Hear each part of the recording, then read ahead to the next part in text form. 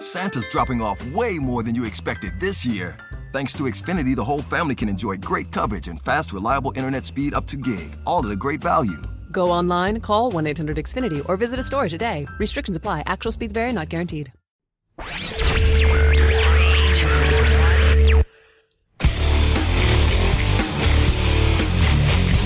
The heavily redacted FISA application was released Friday and confirms the deep state relied on Hillary's fictitious dossier to spy on the Trump campaign. Hollywood has a major pedophilia problem, and it's being exposed on Twitter.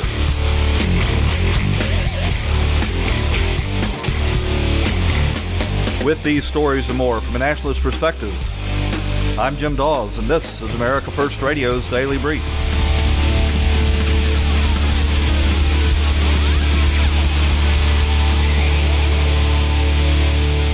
And thank you for joining America First Radio. This conversation never ends. You can follow us on Twitter at AmFirstRadio and friend us on Facebook at America First Radio with Jim Dawes. And you can share it with your friends, start an argument, weigh in on the conversation, and get early notifications as soon as these shows are posted. America First Radio is broadcast each weeknight at 11 p.m. Eastern on the new Mojo 5.0 radio station on Dash Radio and on the Talk America Radio Network, the new dominant force in conservative talk radio. But if you miss a broadcast, you can always listen on demand on your favorite podcast directory or at our website at americafirstradio.com. Well, we finally got a look at this FISA application, sort of, because it was requested under a FOIA, Freedom of Information Act application by the New York Times, which is odd because now the New York Times is complaining, basically, the subtext of most of their articles on this are complaining that the government actually produced this FISA application that they had requested under the Freedom of Information Act. But this application that they have finally released after so much debate is so heavily redacted that you're really not sure that you're getting the full picture. But what you are able to tell from the FISA application is that the FBI and the DOJ relied heavily on this fictitious dossier produced by a foreign national paying Kremlin sources to spin yarns, lies, to discredit Donald Trump, and paid for by the Democrat National Committee and Hillary Clinton. And that the FBI and the DOJ knew that while they were applying for this application, but did not share that inconvenient little fact with the FISA court. Now, the New York Times and all of the other leftists are pointing to the fact that there's language in there that says that the dossier was produced by somebody who wanted to find negative information on Donald Trump. But someone who wanted to find negative information on Donald Trump doesn't rise to the level of his opponent or his opponent in the presidential election or the Democrat National Committee, that are both pure and unadulterated political operations. And they submitted this application 4 separate times to eavesdrop on Carter Page, and they never let it slip the origin of the fictitious dossier. In addition to the dossier, the FBI relied on Michael Isikoff and his reporting on the dossier that was provided by none other than the dossier's author Christopher Steele. So you got a bit of circular self-reinforcement there that also was not revealed to the FISA judges. They characterized Carter Page as having probable cause to believe that he was a foreign, acting on behalf of a foreign government. And this was in 2016. Now, in 2014, the FBI noticed that Russian agents were talking about approaching Carter Page and trying to make him into a spy. They notified Carter Page. Carter Page wore a wire and cooperated with the FBI in order to catch these Russian spies, and was cleared for this. So now that it becomes convenient in 2016 when they're trying to find an end to the Trump presidential campaign, they know that Carter Page has resisted these efforts and that he's being watched, and yet they represented to the FISA court that he was probably acting on behalf of a foreign government. But given most of this application has been redacted, you really can't say definitively what it is. But what you can say is that the application expresses this misrepresentation to the court that Carter is an agent of the Russian foreign government. It says that Carter Page, redaction, knowingly engages in clandestine intelligence activities other than intelligence gathering for or on behalf of a foreign power which activities involve or are about to involve the violation of criminal statutes of the United States, or knowingly conspires with other persons to engage in such activities. If you believe any of that had a shred of proof to it, Carter Page would be sitting in a jail right now. The pressure on Robert Mueller to find some connection to the Trump campaign is unbelievable. You can bet that they have cleared Carter Page long ago, probably one of the very first things they looked at in this investigation. Otherwise, they would have jumped on him like a duck on a June bug. Page has never been charged with anything, and so we know for a fact at this point that Obama's FBI and DOJ were wrong about Carter Page, and probably, I would argue, misrepresenting what they actually believed. They represent in this application a description of Christopher Steele that is totally deceptive to the FISA court. It says the U.S.-based law firm that hired and identified a U.S. person to conduct research regarding candidate number one's ties to Russia, that's Donald Trump. The identified U.S. person hired source number one to conduct the research. The identified U.S. person never advised source number one as to the motivation behind the research into candidate one's ties to Russia. The FBI speculates that the identified U.S. person was likely looking for information they could use to discredit candidate's one campaign. You think? So Christopher Steele, hired by Hillary Clinton and the DNC through their law firm so that they can claim attorney-client work product privilege and keep this secret, hires Christopher Steele, a former MI6 spy for the United Kingdom, and Christopher Steele never bothers to ask who he's working for. If you believe that, I've got a bridge to sell you. The identified U.S. person that they are talking about, is not Christopher Steele, it's Glenn Simpson, the head of Fusion GPS. Source number one is Christopher Steele. The DOJ statement that the FBI speculates that the identified U.S. person, Simpson, was likely looking for information to discredit candidate one, Trump, could only have been an intentional effort to deceive the FISA judge. The FBI knew perfectly well that the Hillary Clinton campaign and the DNC had hired Fusion GPS, Simpson, and Steele.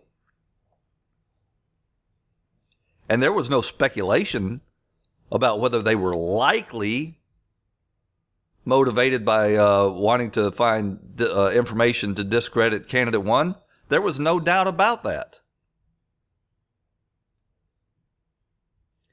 And this application relies in a just incredible way on news stories published in the opposition media that was virulently anti-Trump, despite the fact that Trump, was on course to win the election. So these are partisan press accounts that the FBI incorporated into this FISA application. In it, it says in July 2016, an article in an identified news organization reported that candidate one's Trump campaign worked behind the scenes to make sure that political party one's platform would not call for giving weapons to the Ukraine to fight Russian and rebel forces. So that's basically just an effort not to tie the incoming president's hands. We all know now that Donald Trump, in fact, did authorize lethal weapons to the Ukraine so that they could defend their territory. Unbelievable. What is this? Speculation in the U.S. media goes on to cite that. Really pitiful stuff.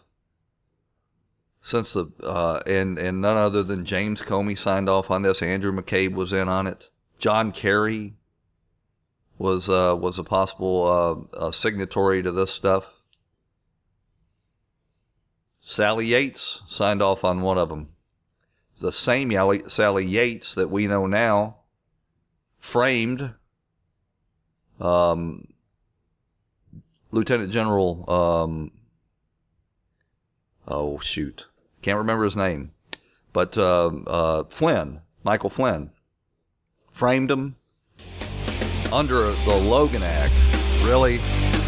We got to run out to a break. We'll talk a little bit more about this when we come back right after these messages on America First Radio.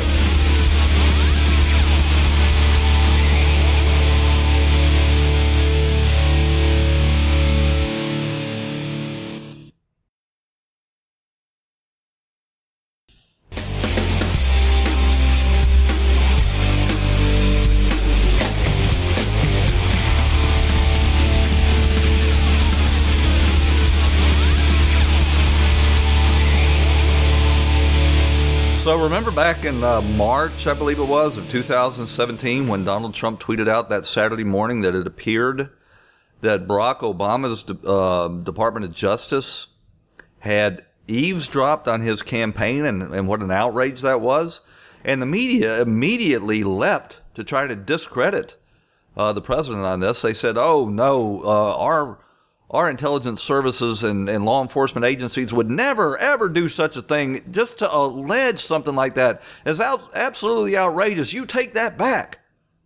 And this went on for a couple of weeks, dragging every administration cabinet member through the mud on this, screaming questions at the president as he went to his helicopter, or badgering Sarah Sanders. Oh, it's just outrageous that Trump would ever even suggest such a thing. Well, it wasn't too long after that, I think it's about 3 months, that it comes out that, in fact, they were eavesdropping on the campaign and members of the campaign. And then, not too much longer after that, it turns out that they were actually employing spies to run at the Trump campaign and dangle incentives before them in order to collude with the Russians. And at each step of the way, the Washington Post and the New York Times just switched gears into their latest outrage and made excuses at every step for increased evidence of lawlessness within the Trump administration's law enforcement and intel agencies. And when Devin Nunes last year came out with his memo, they pounded on that for about 2 weeks. That this is outrageous that Devin Nunes would release information that shows that we have been wrong on our reporting on this at every step of the way. Not only wrong, but dishonest. And now we have this FISA memo, and lo and behold, it shows that Devin Nunes was dead on in releasing this memo. It proves almost without a doubt that Nunes was right. We can't say for sure because of all of these redactions, but we have the memo, we have this redacted version of the FISA application, and we can compare the two. And if you do so, it shows that the Nunes memo was overwhelmingly accurate, almost exactly dead on. A lot of Democrats fought it tooth and nail. They didn't ever want it released. That lets you know that it was probably very close to accurate. But now they're equivocating and prevaricating, and they're trying to cast shade on this memo again because it makes them, quite frankly, look like a fool. So in the memo, back in I guess it's been about 3 months ago now, Nunes wrote. The committee wrote, I should say, the FBI and DOJ obtained one initial FISA warrant targeting Carter Page and 3 FISA renewals from the FISA court. As required by 50 U.S.C. 1805, the FISA order on an American citizen must be renewed every 90 days. Then Director Comey signed off on the FISA applications in question on behalf of the FBI. And Andrew McCabe signed one, Sally Yates signed another. All of that's accurate. I could go on and on. I'm not going to. You know, a lot of people ask me, well, so what? They spied on Carter Page. Carter Page was a very low-level volunteer for the campaign. He was really, just tapped by the campaign in order to try to fill out some sort of advisory board that they could say were offering guidance on foreign policy. Carter Page was there with regard to energy issues. Carter Page, by the way, in case you didn't know it, is a graduate of the United States Naval Academy at Annapolis. He served honorably in the United States Navy. He has been engaged in the energy sector since he was finished his military service, and he has worked in Russia in the energy sector because Russia is a major energy player. It would be as if you try to hold some American energy worker in Saudi Arabia responsible for the outrages of the oil sheiks over there. But people say, well, what in the world has Carter Page got to do with anything? He's a minor volunteer here. Well, there is a little known provision in the intelligence and law enforcement services when they're spying on somebody that they are approved to go out 1 or 2 or 3 hops from the initial subject. This was actually described in the Washington Post. This insight came from NSA Deputy Director John Ignalius. When analysts think they have cause to suspect an individual, they will look at everyone that person has contacted, called the first hop away from the target. Then, in an increasing series of exponential ripples, they look at all those secondary people communicated with. And from that pool, they look at everyone who has just been in contact with those. Those are called the second and third hops. It's sort of the spy version of the 6 Degrees of Separation by Kevin Bacon. That is scary. So you get a warrant for Carter Page. You get to listen to anybody that he talks to, and you get to listen to anybody that he's talked to, anybody that they've talked to. It's astounding. If the average American calls 40 people, the 3-hop analysis could allow the government to mine the records of, wait for it, 2.5 million Americans when investigating just one suspect. So if the average American under one of these FISA warrants calls 40 people, under this 3-hop analysis, the government could in fact go after the records of 2.5 million Americans. And this is the kind of stuff that Ron Paul complains about constantly. And he is like a voice in the wilderness. And he keeps telling everybody, like William Dawes and Paul Revere, like how I did that,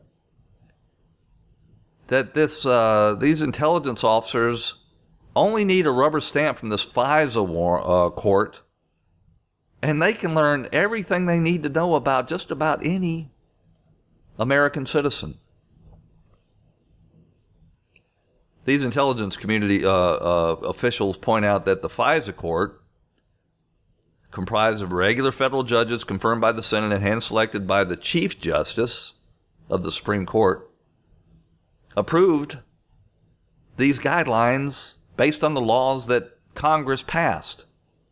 It's called Section 215.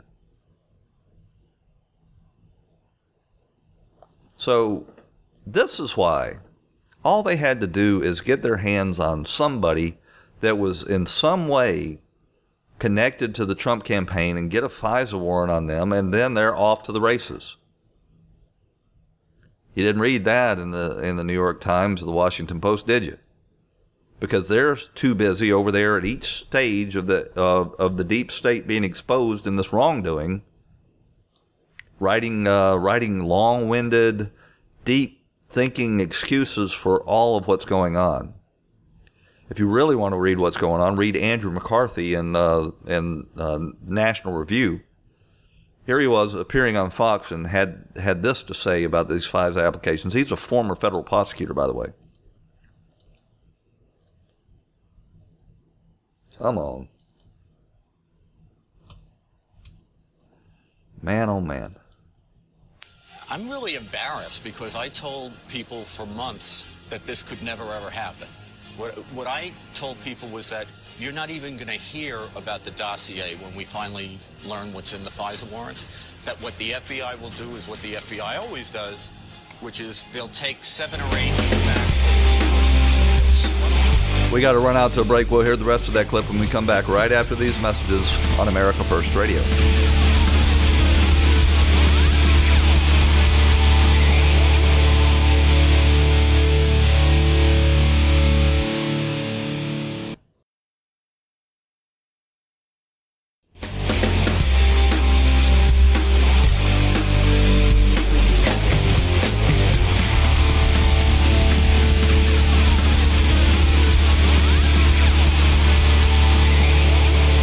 So the opposition media is doing absolutely everything in their power. They're putting all of their writing skills and their production abilities to work around the clock, basically trying to erase objective truth.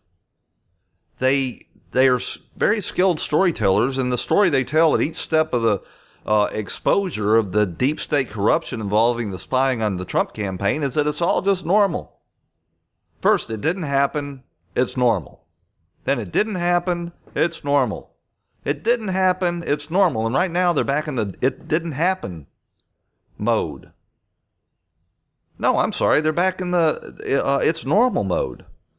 And they're writing these stories claiming that, oh, well, yeah, I mean, it's just normal that the Department of Justice and the FBI would take an opposition research document financed by the Democrat Party to hire a foreign agent to gather negative information from the Kremlin, basically, and use against Donald Trump. Well, that's just normal. That makes perfectly good sense. And oh, by the way, Carter Page is a spy. Never mind that if he even claimed close to being a spy, if they had anything to believe he was actually a spy, he would be in jail a long time ago. But Jake Tapper wasn't taking no for an answer. I'm going to play you kind of a long clip here of him badgering Carter Page, just insisting that it was perfectly reasonable for the FBI and the Department of Justice to seek a FISA application to listen to his communications and everybody that he contacted and everybody that they contacted. Here it is. Well, were you ever an agent of a foreign power? Did you ever advise the Kremlin or work with the Kremlin on anything? You see how he did that? He jumped from an agent of foreign power, which is somebody that's designed to try to undermine the American government, to advising the Russian government on energy matters. Look, Jake, no, I've never been an agent of the foreign power by any stretch of the imagination. You know, I may have back in the G20 when they were getting ready to do that in St. Petersburg, I might have participated in a few meetings that a lot of people, including people from the Obama administration, were sitting on in Geneva, Paris, etc. But I've never been anywhere near what's being described herein.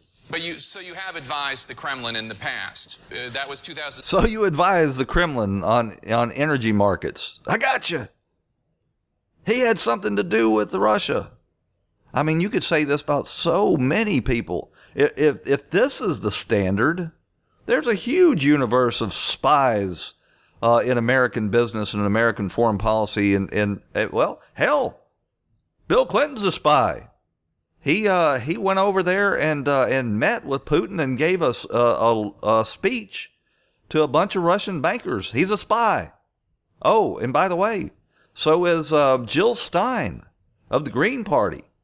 She attended a conference regarding RTTV, just like Michael Flynn did. Spies. You know, to call this McCarthyism really overstates what McCarthyism was. Back in those days, you had a few newspapers.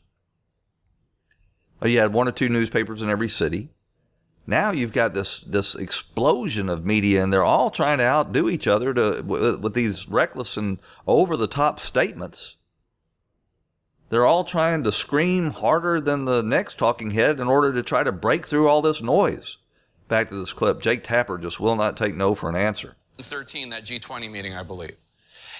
Look, there were experts from around the world talking about energy issues, and I was one of countless myself and a lot of academics and business people who were involved in these various discussion sessions, but it was nothing. But you did advise the Kremlin. I mean, I just want to make it clear. You did advise the Kremlin back in 2013 or 2012, somewhere in there. Jake, it's really spin. I mean, I sat in on some meetings, but to call me an advisor, I think is way over the top. Except in a 2013 letter you wrote it says, quote, over the past half year, I have had the privilege to serve as an informal advisor to the staff of the Kremlin in preparation for the presidency of the G20 summit next month, where energy issues will be a prominent point on the agenda. That's August 2013. How is that spying? Advising them on energy markets. You're an energy market specialist and you're advising him on that. He says that he's an informal advisor, probably trying to sort of exaggerate his resume. But Jake Tapper's got him. That's yourself calling yourself an informal advisor to the Kremlin. Informal, having some conversations with people. I mean, this is really nothing and just an attempt to distract from the real crimes that are shown in this misleading document. Page 8, it talks about disguised propaganda, including the planting of false or misleading articles, which is exactly what this is. So that's kind of the pot calling the kettle black by Mr. Comey and co. One of the things that's interesting is the documents make it clear that they were relying on information from Christopher Steele, but not only on information from Christopher Steele. No, they were also relying on information from Christopher Steele that he gave to Michael Isikoff and the writer over there at Mother Jones as well. They had a big circular echo chamber. They were claiming it as multiple sources when in fact it was all coming from Christopher Steele. It includes a FISA warrant and 3 renewals in which officials of both the Obama administration and the Trump administration. I love how the media loves to say, oh, they were in the Trump administration. Well, yeah, because they're holdovers that are burrowed into the deep state, that are carrying out their campaign that they announced right before the election, or right after the election, I should say, and that was to bring down this presidency.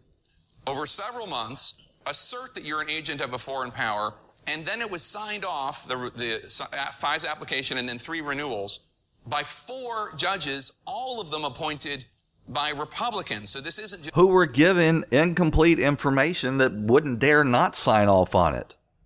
If they were so confident in the information contained in this, why did they work so hard to hide it?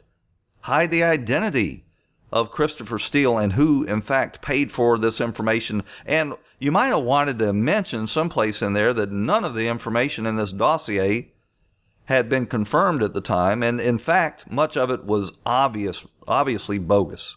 This Christopher Steele or James Comey, this is many, many people over... Yeah, it's many, many people in the DOJ and FBI engaged in misconduct before the FISA court.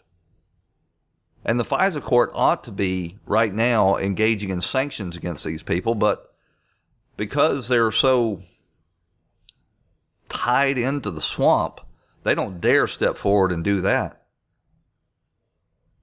2 administrations, 4 judges appointed by Republicans over and over, believing that you are an agent of a foreign power. Believing based on false information. How do you respond to that? Actually, it'd be a good question for them, Jake, is whether they believe that what they did was appropriate now. You know, again, they were misled. And if people are giving them, typically when the Department of Justice is giving a court information, you know, I think it's reasonable for a judge to believe that that's true. Unfortunately, you know, Mr. Berman, Jeffrey Berman, the U.S. Attorney for the Southern District of New York, has been doing similar things, including a number of false pleadings in my case there. So I'm hoping that Department of Justice will take steps to start correcting the false record in a number of courts. The truth of the matter is, these FISA warrants were based on the dossier. If there was no dossier, if they had not funneled this thing through Bruce Orr and John Brennan and John Kerry over there at the State Department, there never would have been this FISA application, and they never would have taken out after the Trump campaign with this illegal surveillance. And if you want to know why Robert Mueller is there day after day putting pressure on everybody involved in the Trump campaign, it's to continue the cover-up of this misconduct. Here's Byron York, who was one of the very first people to get a copy of this FISA application. Well, they said, the memo says that the dossier was an essential part of this application, and as Vicki said, it goes on to say that they wouldn't have done it without the dossier. And I've been told there are really 4 things that they cite as the reason for this warrant. It's the dossier, it's that Michael Isikoff article, it's the Papadopoulos case. In Yahoo News, correct? In Yahoo News. It's the Papadopoulos case, and it's Carter Page's history. But what I'm told is the dossier was by far the biggest of all of those. So it was absolutely essential, and it really supports this idea that if without the dossier, there's no application.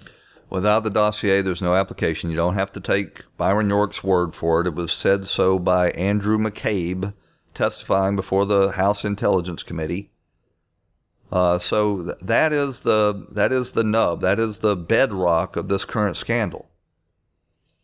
I want to, before we go out to break, I want to talk about a little interesting phenomena here. The more unhinged and the more over the top, the more wild and reckless the media get, the higher this president's approval rates become, because the people don't have any faith in the news media anymore. They have blown all their credibility, and by bringing on these people that, like Brennan, who obviously has an axe to grind, talking about treason and impeachment and all this, people don't trust him anymore. And President Trump's approval ratings have increased, according to Wall Street Journal and NBC polls, and they're probably going to go much higher. It's truly remarkable that with these constant and over-the-top attacks from the media, people have really sort of woken up. to the reality that this fake news is designed not to inform, but to deceive. We got to go out to a break. When we come back, we're going to talk about the pedophile outbreak in Hollywood right after these messages on America First Radio.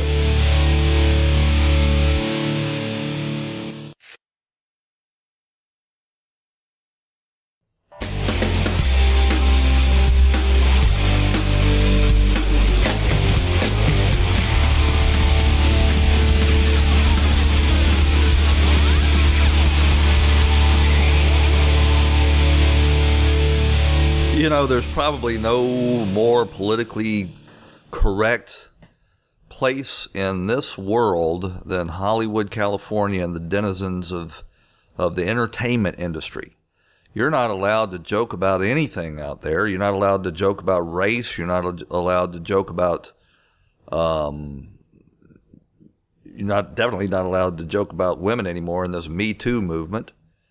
You're not allowed to really have a humor about anything. There is one thing, though, that Hollywood apparently doesn't mind at all, and that's jokes about raping children and molesting children and just unbelievable. This last weekend on Twitter, there was just sort of an explosion of people being exposed, Hollywood types, actors, comedians, directors, with these tweets, and I'm not gonna read them here. I'm not gonna put this stuff out there. Just the most vile and disgusting stuff you can imagine. And it cost one of these guys, James Gunn, who's supposed to be the director for Guardians of the Galaxy, a Marvel Comics franchise, cost him his job because they went back, I guess, 7 or 8 years and found some tweets that this guy put out that were just truly despicable. Talking about child molestation, raping babies, all this kind of just gross stuff. There was a big effort that rallied around this. He was exposed. These tweets were exposed by Mike Cernovich online. And Hollywood immediately started rallying around this guy. You didn't see anybody rally to the defense of Roseanne Barr, but apparently babies don't deserve any protection. Nothing's off limit out there when it comes to child molestation and pedophilia in Hollywood. But eventually Disney, who was the owners of the Guardians of the Galaxy franchise, had to fire James Gunn because it was totally indefensible, these things. And then all of these people come out of the woodwork, Patton Oswalt and Dave Bautista, defending James Gunn. And there was an article that actually appeared in Yahoo News that said that the James Gunn was fired after being attacked by white supremacists. Didn't mention what he was fired for. Didn't justify the fact that, or didn't try to, justify calling Mike Cernovich and the other people that were angry about this white supremacists. It's just they went back to their regular old strategy. When all else fails, call your opponent a racist and a white supremacist. But then David Ian Black, a comedian, he had a bunch of his tweets exposed that were even worse than James Gunn's. And he went on this long tirade accusing everybody of not having a sense of humor about this despicable topic. And if you read his defense of this, you realize that the guy is thoroughly and certifiably insane. Then it comes out this other TV exec. I think he is Dan Harmon. Dan Harmon is the creator and director of Rick and Morty and also NBC's Community. He had to delete his entire Twitter account because it came to light that there was a YouTube video on there, a little production of Dan Harmon raping a baby, not a real baby, a baby doll, on camera, laughing about it, talking about raping babies.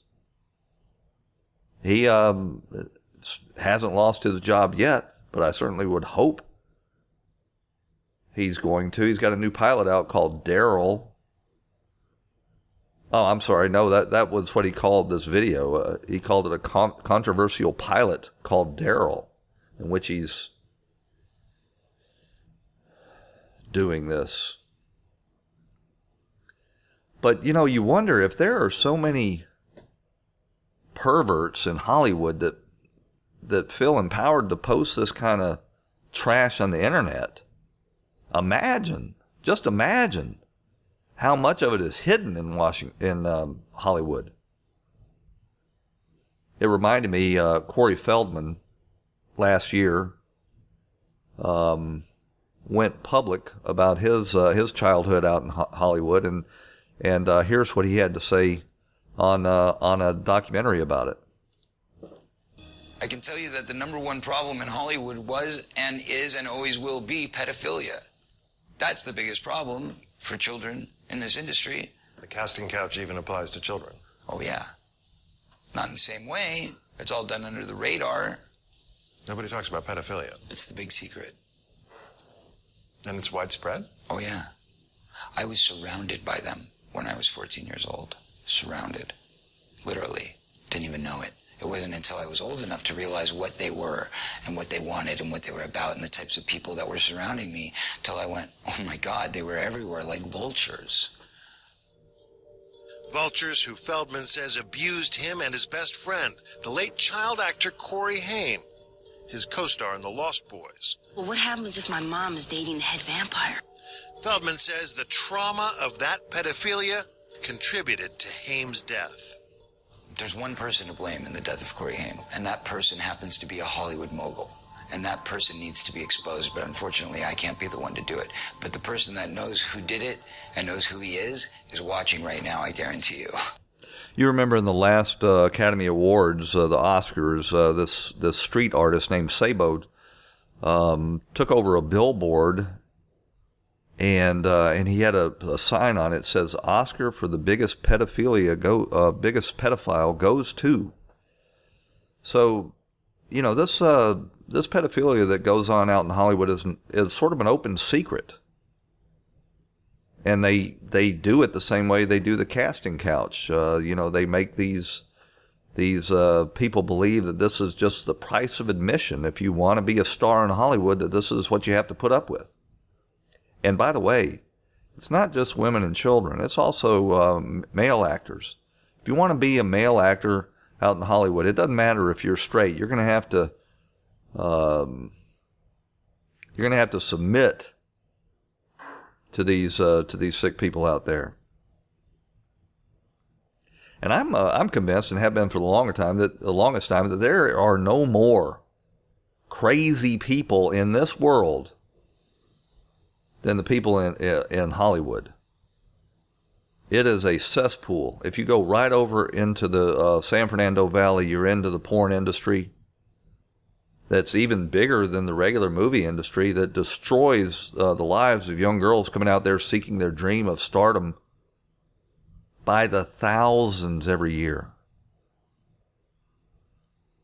And they don't like it when you bring this stuff to life. Here's a clip of Corey Feldman appearing on The View with Barbara Walters back when she was the main dame over there. And I want you to listen to how she characterized what Feldman is doing by blowing the lid off of this.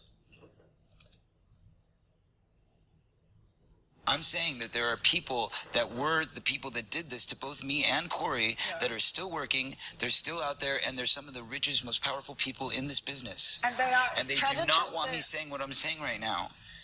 Are you saying that they're pedophiles? Yes. And that they're still in this business? Yes. That's what, and that's what you're saying in your book. When you talk to when you talk to They parents, don't want me here right now. Trust Corey, me. They want me dead. there are a lot of parents out here who want to put their kids in this business. Their kids are cute, they're great actors. Da, da, da.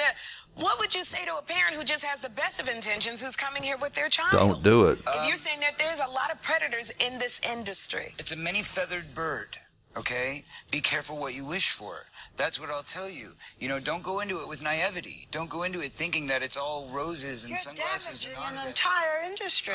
You're damaging an entire industry. Industry. I'm sorry, it's all roses and sunglasses. You're damaging an entire industry. That's what she's concerned about. Don't do any damage to Hollywood. This is our bread and butter. Important, serious topic. You said. We've got just a little time left, and before I leave you, I want to play you this clip of Roseanne, who is another lunatic Hollywood denizen. But she sat down with an interview to talk about, how she's been exiled for making far less offensive jokes than these pedophile jokes. I'm trying to talk about Iran. I'm trying to talk about Valerie Jarrett wrote the Iran deal. I know, but you've told me this 300 times. Do you know that That's what my tweet was about. I know. You've explained this literally 300 times. I thought the bitch was white! Damn it! I thought the bitch was white! These people are crazy, ladies and gentlemen. They're crazy. That takes us to the end of this edition of America First Radio. I want to thank you for joining us and invite you back here again tomorrow on Mojo 5.0 and the Talk America Radio Network.